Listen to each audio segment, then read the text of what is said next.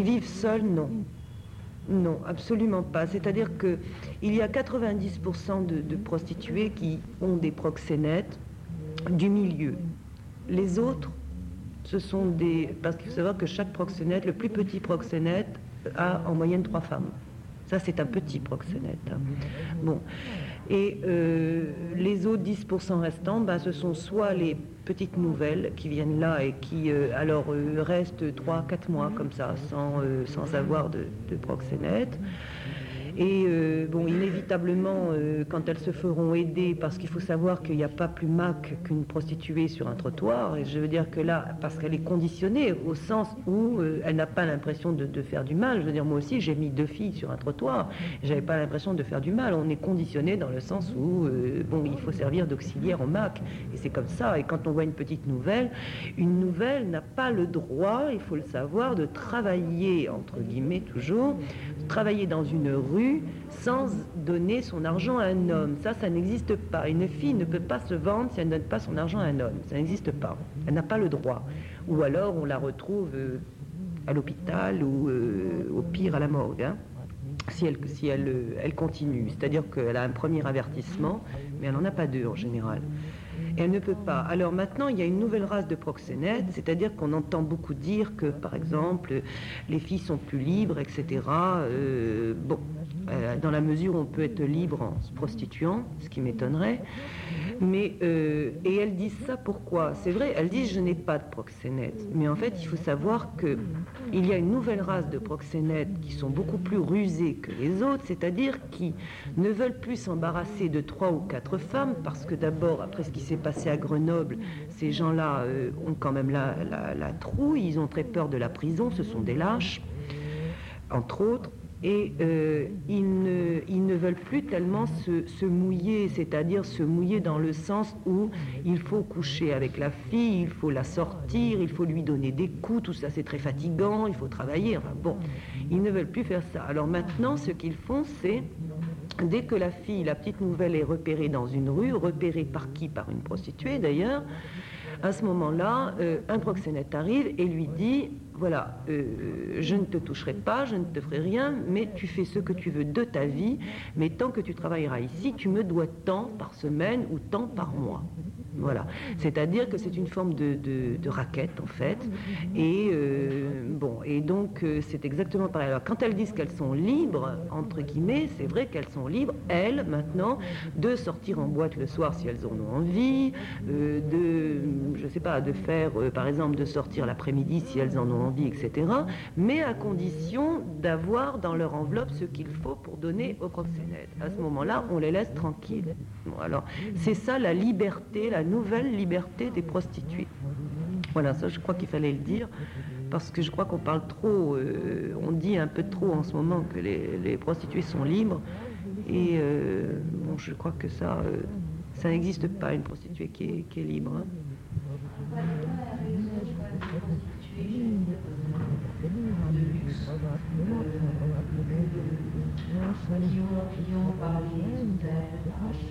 Oui, qui échappe, c'est-à-dire, oui, alors là on en vient aux prostituées. Moi je sais pas, je veux dire que quand je parle des prostituées, là je parle des prostituées du milieu, donc voilà.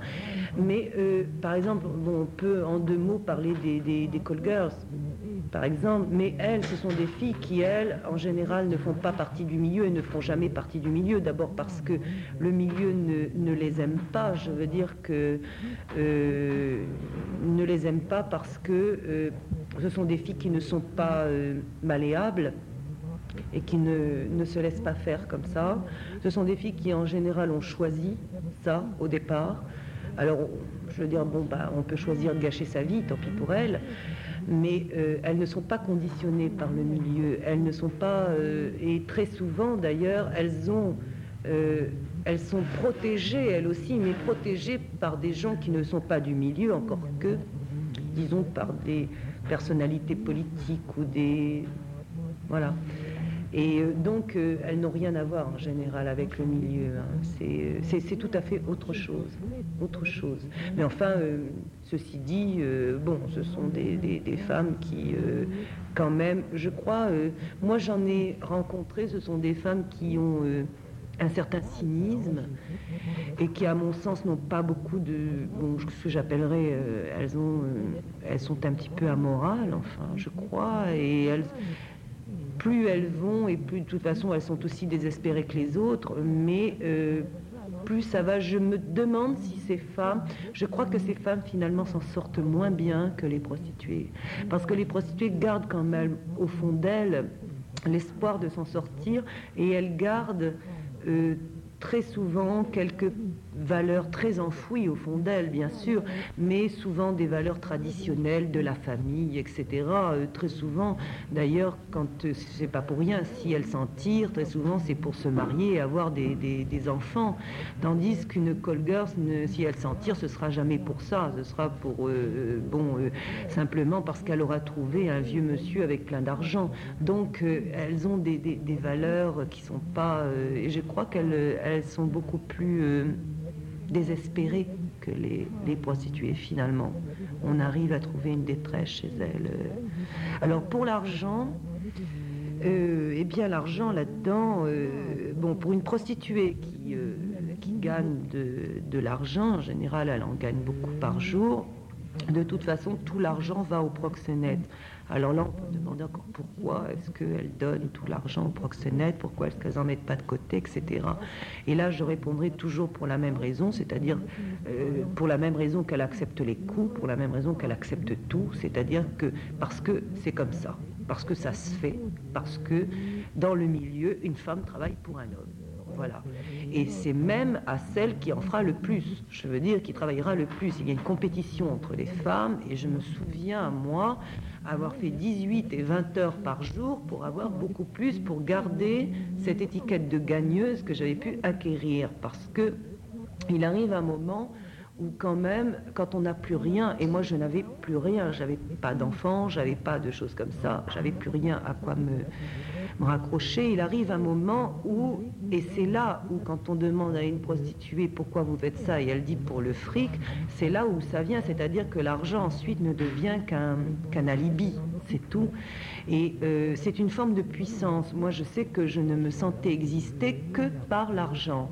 C'est-à-dire, pour moi, c'était une forme de puissance sur les clients, parce que c'était un jeu, parce que je les tenais avec ça, parce que je me sentais exister, puisque, en fait, je leur demandais de l'argent. Et pour moi, c'était pas moi qui étais misérable, c'était eux. C'était eux qui payaient pour ça, pour ce que j'allais leur donner, c'est-à-dire une comédie et du mépris en plus. Parce que c'est très très souvent que le client ressent du mépris. Je veux dire qu'il est même... On l'insulte et il l'accepte. Il paye et en échange il reçoit des insultes. Et il l'accepte avec le sourire, enfin, et c'est ça qui donne une certaine puissance à la prostituée. Et ensuite qui donne une puissance parce que bon, le proxénète dépend de la prostituée, et c'est à celle, et quand on sait qu'il y a 5 filles derrière ou 6 filles derrière, c'est à celle qui en fera le plus pour dire, bon, bah, s'il dépend de quelqu'un, c'est de moi qu'il dépend d'abord. Et ça, c'est vraiment une puissance, l'argent.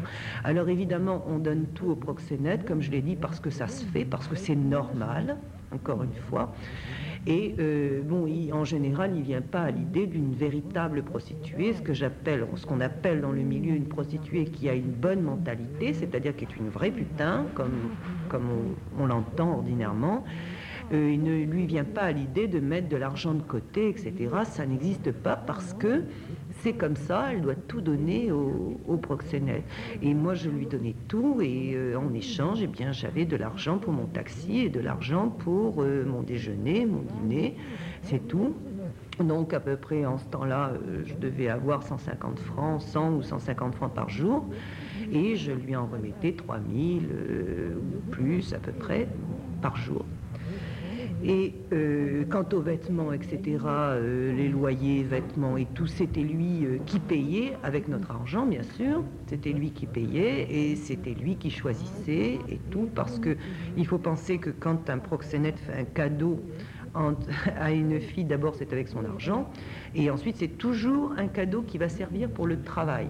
Toujours. Je veux dire que quand il lui offre une fourrure, c'est parce que ça va lui servir pour le travail. Une robe, c'est pareil. Des bijoux, c'est pareil. Bon, quand il lui offre, moi j'ai eu à peu près 10 jours de vacances en 4 ans. C'était pour être bronzée parce que j'étais un petit peu palote. Et quand il m'a offert ces 10 jours de vacances, c'est simplement, et ça je les ai entendus dire, c'était 2 proxénètes, le mien et un autre qui parlaient ensemble, et l'autre a dit, mais tu es fou, tu lui offres des vacances, bon, ça va pas, enfin, les affaires vont pas bien, et mon proxénète a répondu, oui, mais tu comprends, justement, en étant bronzée, elle travaillera beaucoup mieux. Alors voilà, alors ça aussi bon, c'est pour le travail, c'est un instrument de travail. Oui, alors pour l'argent, ben, je crois que c'est tout. Je vais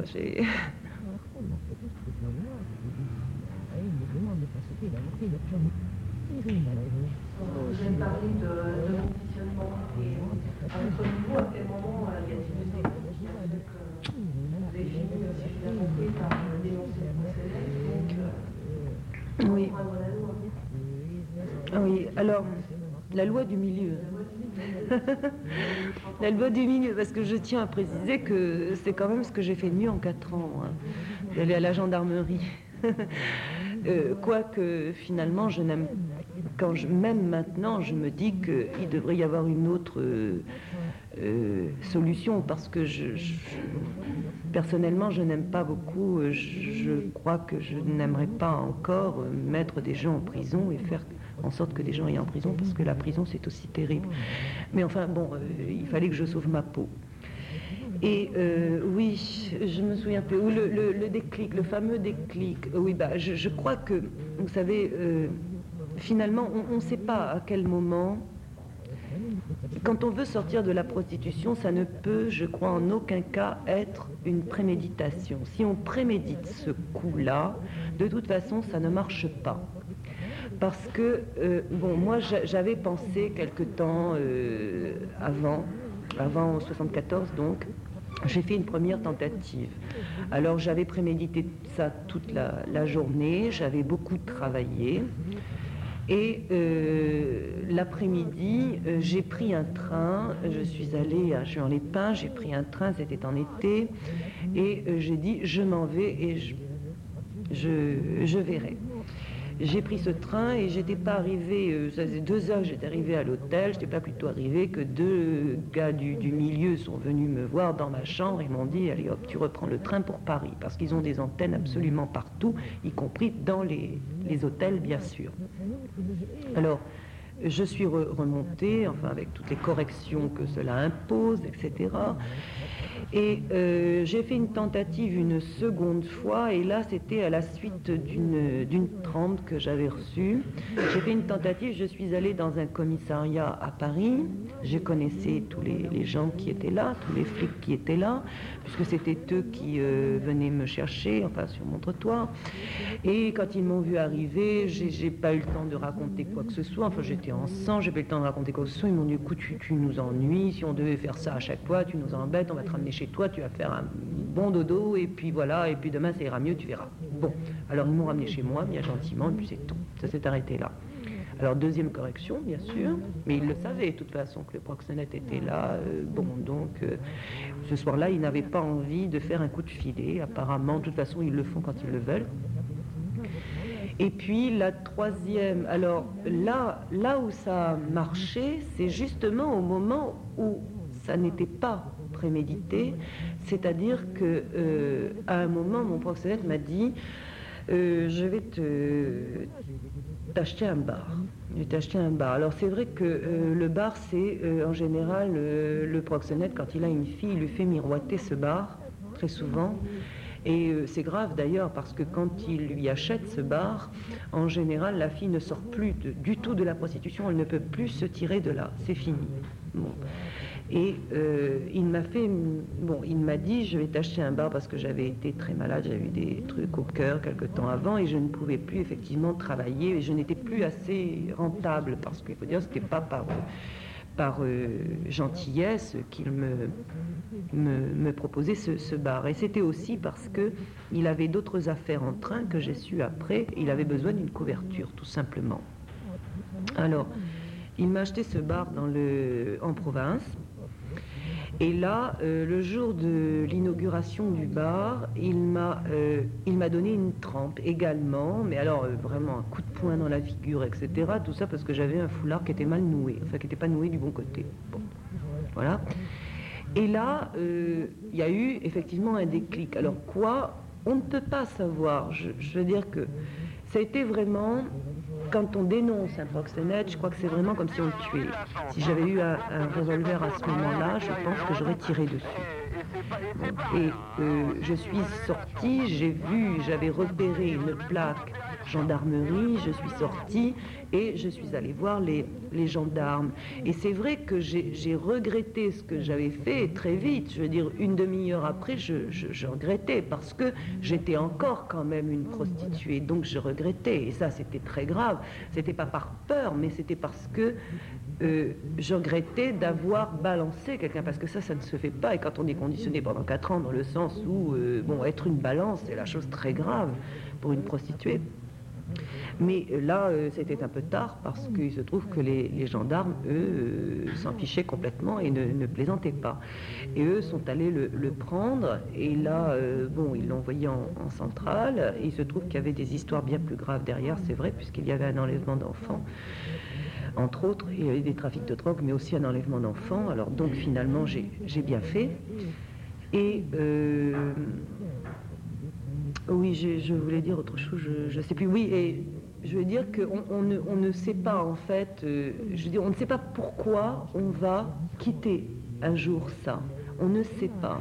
Alors, moi, j'ai toujours pensé, c'est vrai que moi, personnellement, j'ai toujours pensé, je crois que même les autres filles ont toujours l'espoir enfoui quelque part, mais qui vient un petit peu comme un flash de temps en temps, en 30 secondes comme ça.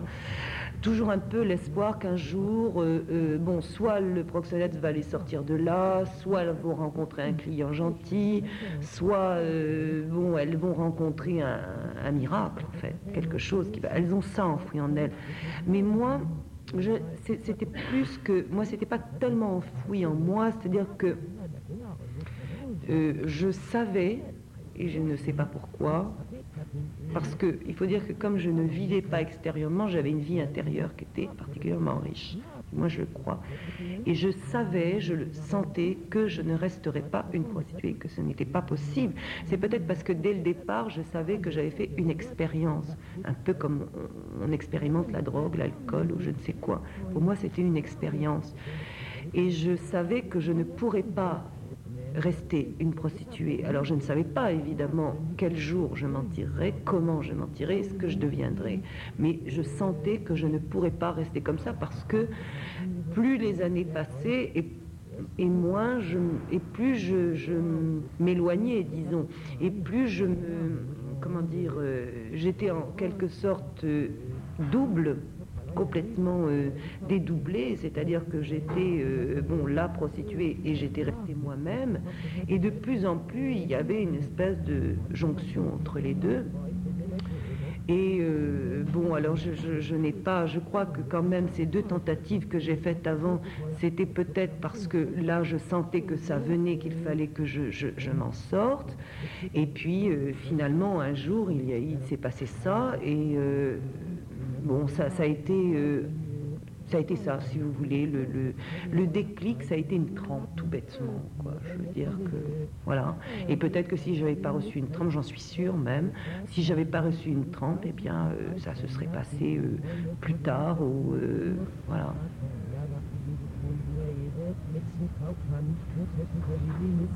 Justement, on se fera la suite de ça au niveau des représailles, parce que quand on parle comme ça de la culture, on a toujours l'impression quelque chose de très violent, parce que quand on fuite de Grenoble, quand on prend l'exemple de fuite de Grenoble, je veux dire, c'est pas évident, justement, une fois qu'elles sont sorties de là, elles ont eu comme des menaces, elles sont obligées de se cacher, elles sont obligées de... Oui, alors là, je vais dire un mot sur les filles de Grenoble quand même. C'est que elles ont eu des menaces, elles se cachent et tout, c'est vrai. Mais pourquoi? Bon. Alors il se passe une chose, c'est que le procès de Grenoble, on en a fait un battage extraordinaire déjà. Les médias, ils sont pour quelque chose, c'est-à-dire qu'ils ont fait régner la peur et la terreur partout. De toute façon, les médias, le jour où ils se mettront à faire du bien, à ce moment-là, je serais ravie, mais jusqu'ici, ils ne font que du mal en ce qui concerne ça. Bien que je ne crache pas dans la soupe, parce que j'en ai beaucoup en ce moment, mais enfin, je leur dis quand même, je leur dis en général, ça les fait sourire. Rire jaune, mais enfin, bon, je leur dis quand même